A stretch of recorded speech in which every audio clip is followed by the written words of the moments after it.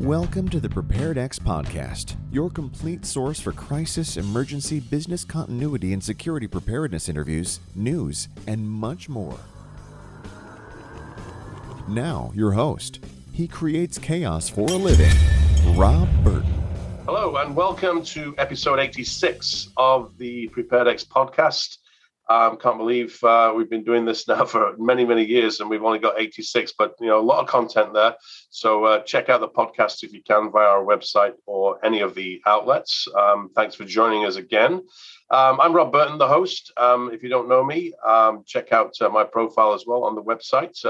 But this episode is brought to you by First Look, which is PreparedX's self-guided simulation exercise service that allows you to deliver a simulation exercise that is designed by our team of exercise specialists. So you can check that out at preparedx.com/firstlook. And let me know if you've got any questions about that service and product. It's certainly a good one for you to check out. And we look forward to hearing from you about that if you're interested in the service. Well, today I'm joined by Tobias Watson, who is an exercise planner at Constant Associates. Welcome, Tobias. Hey there, Rob. Thank you. It's great to be here. Great. And just before we get started, we'd love to let the audience know, for those that don't know you, Tobias, a little bit about yourself and your career so far, please. Yeah, definitely. So I got my first entry into emergency disaster response via fire and EMS. And I started on the volunteer fire squad in Oklahoma with my dad and brother, and got my EMT training.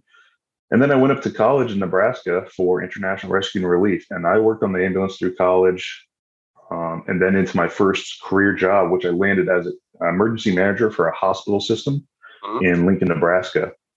And, I was the kind of the sole person for that EM program for the hospital system. That's where I got my start into the emergency management field, and really found out my passion was on the training exercise side of that field. So after that, I did that for about 4 years, and then moved into Constant Associates here in Oregon, where I'm working as an exercise planner on a FEMA contract to help with a big earthquake exercise out here. Oh, nice. Yeah, and I think I've heard about that one through a number of LinkedIn contacts that we have. I think we're actually going to be providing some, for some organizations, some videos. So that's interesting connection there. I love it. Yeah. Okay, I'll just start off by talking about how some organizations have really let their guard down during the pandemic. I'm not sure what your experience is, Tobias. And what we've found is that a number of our customers have come back to us, and a number of new clients have come back to us in this kind of recovery period, or whatever period you want to call this, with the ongoing COVID situation.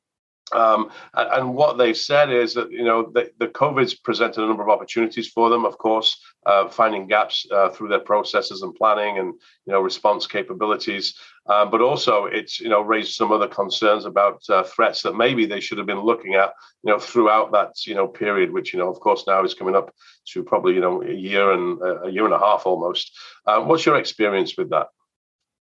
Oh man. Coming from the hospital environment, I mean, COVID hit the hospitals very hard.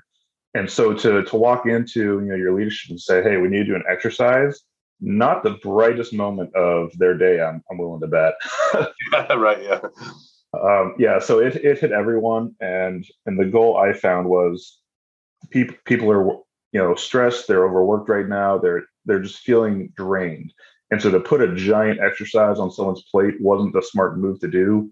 Which is why I like to focus on small exercises and drills, tabletops, things that aren't resource heavy, but really still get you into the discussion and this tactical skill level of responding. Yeah, excellent point there. Yeah, I think what we've seen is a reduction in the length of the exercises that we've been running in the last 6 months. As organizations that are starting to realize that they still have to have awareness for other potential threats and prepare for those other threats. So I think we're seeing the same thing. That's good to hear. Okay, then. So when planning exercises, why is it important to get buy-in from leadership before embarking on an exercise program journey? In our experience, it often works better when you've got that buy-in from the very top. Yeah, if you want any kind of successful exercise program, you need leadership buy-in. And more than buy-in, I would really say they need to be champions of that exercise program. And they need to be the voice pushing it forward as the expectation for all of their staff and leaders to participate in that. Right. Otherwise, you're just a lone voice trying to get people to play. Right. And I know you have a good amount of, as you mentioned earlier, healthcare sector experience. Can you speak for a few minutes about what your experience is or was as it relates to the sector and exercising? Yeah. So, I mean, obviously on the EMS side, it's like fire and police and military. You do numerous drills and practice sessions for all these skills that you need to know. And that kind of gets lost in the rest of the world. We think very strategically, and we don't tend to focus on making sure our staff know their tactical side like the back of their hand. And so on the healthcare side, when I got into the hospital, one of the first things I did in my job is I did personal risk assessments, hazard vulnerability assessments with my staff. I walked around to the different departments and the frontline staff and just did one-on-one interviews with them very quickly. What are the biggest things that you need to be see as the gaps in the program and you want to work on? What is it you don't know? What is it you want to know more of? Right. And hands down, everyone said they wanted to practice more. They said, we have enough plans, but we're not practicing enough. And people would say, sometimes they're like, I don't know what to do. Right. And the difference with exercising the healthcare environment is you don't get to stop your operations. In a corporate environment, if you miss a meeting or you don't get an email sent, it's not the end of the world. In the healthcare environment, you can't just stop taking care of a patient. Right. You can't say, hold on, we're shutting down the ER for a second. Hang tight, we'll be back in 30 minutes. Right, yeah. And sometimes it feels like that in the healthcare environment where you're just told to sit and wait, but the staff are running around the clock, taking care of people who have more serious injuries or illnesses. And so I can't do an exercise in the hospital and say, okay, we're going to shut down half the department. So that's where exercising really becomes difficult, is you have to work around the real world environment while running a simulated exercise side by side. Right. I suppose it's a resource challenge as well. Even if you had, because the next shift is coming in and it's a 12-hour turnaround or whatever the shifts might be. Mm-hmm. So you literally can't take those people that are off and resting, right? Take them away somewhere and do an exercise because they're off and resting and they have to be on the night shift or whatever it may be. So I'm sure that's a challenge as well, because it's not like the military where we have those additional resources backed up where we can keep practicing. So that makes sense. Mm-hmm. I'd love to hear your thoughts. We do these from time to time, these no-notice exercises. I'm sure you're very familiar with them. They come along typically in more mid to advanced range exercise programs where organizations feel comfortable and they've been doing them for a little while. We certainly don't see them in a new program or if a new plan's been developed and being validated, or it's an organization that's doing crisis management, emergency management for the first time. But what are your thoughts on no notice exercises? Frankly, I found them very beneficial. So I focused my efforts on low to no notice exercises, especially in my emergency departments where I was struggling for time resources. And so I focused this on the mass casualty response. That was one of the biggest focus areas for emergency department, was taking in a lot of victims from an event. And I performed this in a couple of different ways, but really the main thing I would do is I would give them a heads up. Hey, these coming months or weeks, we're going to be working on X exercises. And, here's the parameters for this.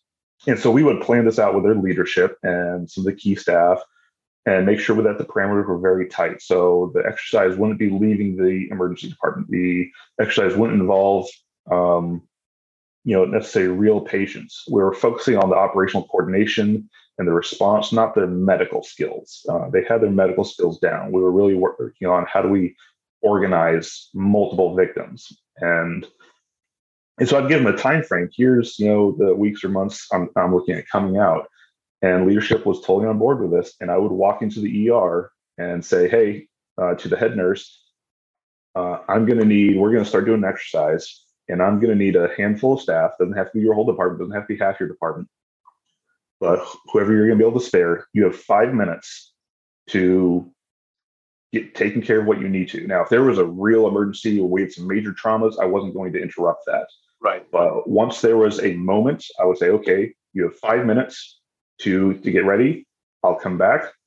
We'll walk through the scenario, and then you're going to organize this response based on your protocols and based on the resources you have available.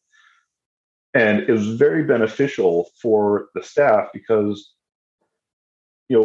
one thing I heard was I had to rely on my staff. I had to rely on my knowledge. I wasn't just picking up a book and reading beforehand to memorize it and then almost forget it, Sure. And so I found that as long as I made the exercises time efficient, the no notice and low notice was not a problem. I was flexible. It wasn't like I walked in and said, we're doing this right now, but within a very quick scope of time. And here's the really validation of the no notice exercises. They have to think on their feet like they normally would. You don't simulate a long study time to prep up for this. They have to think quickly. And we saw this validated. I did a series of 8 low to no notice exercises, drills in the emergency department in preparation for a full scale exercise. And in that exercise, we were going to have all the victims from the event split up between the 3 different hospitals. Well, 2 out of the 3 hospitals' victims showed up at my one trauma center. And so we doubled the volume of patients that we were expecting to get from this simulated event. And my staff, because they had been practicing these no-notice, low-notice exercises a number of times, it didn't faze them. Right. That no-notice increase didn't bother them. They were maybe like, okay, we just do this. Yep. And they walked on to the next step. And it was wonderful to see. It was wonderful for them to experience that because they had practiced this quick thinking without all that prep work and that pre-studying.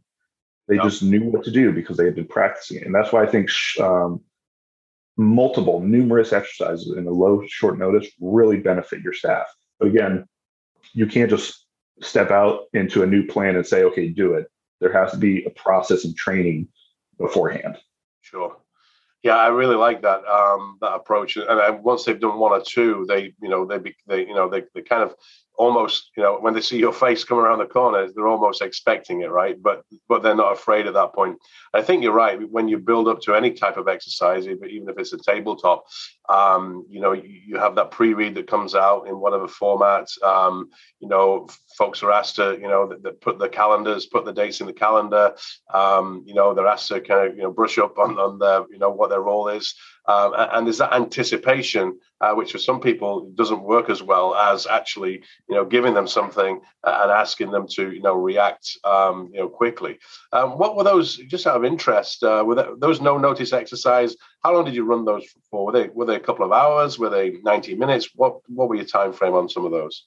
Yeah. And this was very important for me to make sure I wasn't impeding patient care. They were 30 minutes max. Oh, nice. Yeah. I didn't care where they were. The goal was just to get numerous practice sessions in on responding to and coordinating a mass casualty. And so at 30 minutes, we were done. And for the staff to know that they didn't have to go on an extended exercise, made them more willing to go, okay, yeah, this patient's stable enough. I can take off 15 to 30 minutes and participate. It made people much more able to play and have that valuable experience. Right. I love that. Great. Well, I appreciate you providing the information on that. I thought it was going to be really valuable for our listeners. So thanks. What's the longest, exercise or exercises that you've been involved in from the very start to finish? I know you're planning one at the moment. It sounds like a big, FEMA level exercise for the government there. all the way from the start of planning through to post-exercise activities, and all those great AARs that you have to go. They love going through, like we do too. But what's the longest one you've been involved with? Yeah, besides the one I'm in the middle of, so I can't accurately give a timeline of that, I'd say 9 to 12 months. They were both 2 full-scale exercises. One was a mass casualty airport exercise with all the response agencies and hospitals involved, numerous law enforcement. And we started planning that out 9 to 12 months ahead of time. And then Vigilant Guard, which was a multi-state exercise with the National Guard of Nebraska. And unfortunately, that got canceled due to COVID, but we were still in the same kind of timeline, probably about 12 months out of planning on that by the time I got to my local level. So yeah, it's a good amount of time. Yeah, I think, as you know, we do a lot of corporate exercises. We don't do much on the government side. And I think full-scale exercise planning we did included about 100 people throughout the whole organization, from the operations through to literally we had reports going back to the board. I think that was a 6 to 7 month planning from start to finish. So but again, it's interesting because tremendous amount gained from full scale. Of course, you don't want to be overdoing the full scale ones, right? We like to say, again, some organizations are regulated depending on the industry to do them. I know in the environmental space, there's certainly requirements to do them every 5 years, and I'm sure there are other sectors as well that they're required to do full scale exercises every certain amount of years. So you certainly don't want to be overdoing it. So all these shorter exercises in between, as you mentioned, the no notice, the tabletops all build up to that. But there's certainly great advantages of running those full scale exercises. Yeah, no, there's an advantage to them. I don't think there's too much emphasis put on them. Because if you only focus on the large ones every year or every couple of years, by the time you get to them, people have forgotten what they need to do. It's those in-between ones, that build-up activity that you're doing, that really make the difference. Yeah, couldn't agree more. So what's the one piece of advice that you would give to someone who's been given the responsibility of planning exercises, but is starting off from the ground up in terms of not having much or no experience? Well, this was kind of really reminiscent of within a month or two of starting my emergency management job at the hospital. Even though I had experience with different exercises, I had never been the sole responsible party for them until this point. And my leadership said, by the way, for regulations, we need a full-scale exercise, and we need that in like 3 months. And I said, excuse me? And luckily that didn't have to happen. But what I didn't know then and that I know now is keep it simple. You can still have almost any level of exercise and keep it simple. You don't need to have numerous objectives and a mile-long event list of things to accomplish. Keep it simple. If you've been tasked with an exercise, figure out what the core capabilities are that you need to test. What is it the leadership and you and the hospital or organization really need out of that exercise, and limit it to that. Keep your scope small and simple, because even the smallest thing you can expand so quickly to get so in depth into it. And one small problem can lead to, a whole new plan or hours and days and months of discussion. Sure. So keep it simple. And because people are going to remember only a handful of things that they go through. Right. And if you only give them a handful of things, they'll remember those. Yep. Yeah, that's great advice. It really is. So as we start to wrap up here, what, in your opinion, does the future hold for exercises in terms of the preparedness exercise world? What's the future hold in your opinion? What the future holds and what I would like to hold, it might be two different things.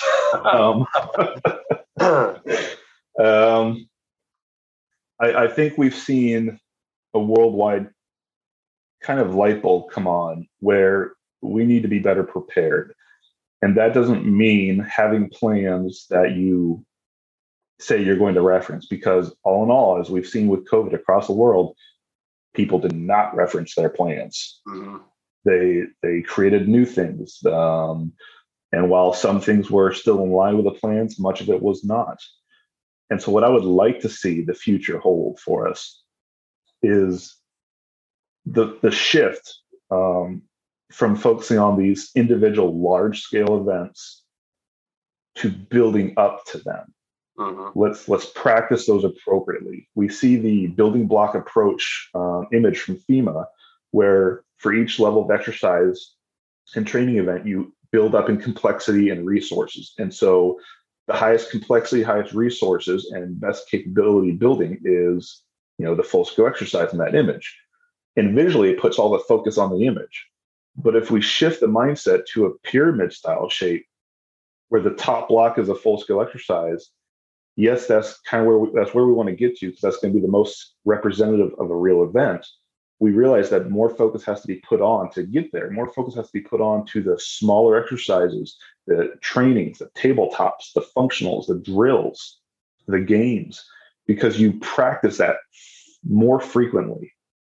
And if we can get to a point where we're practicing more and more, the emergency response field, emergency management field, and corporations and businesses will start looking more like the efficiency and effectiveness of first responders, because they're practicing those skills all the time.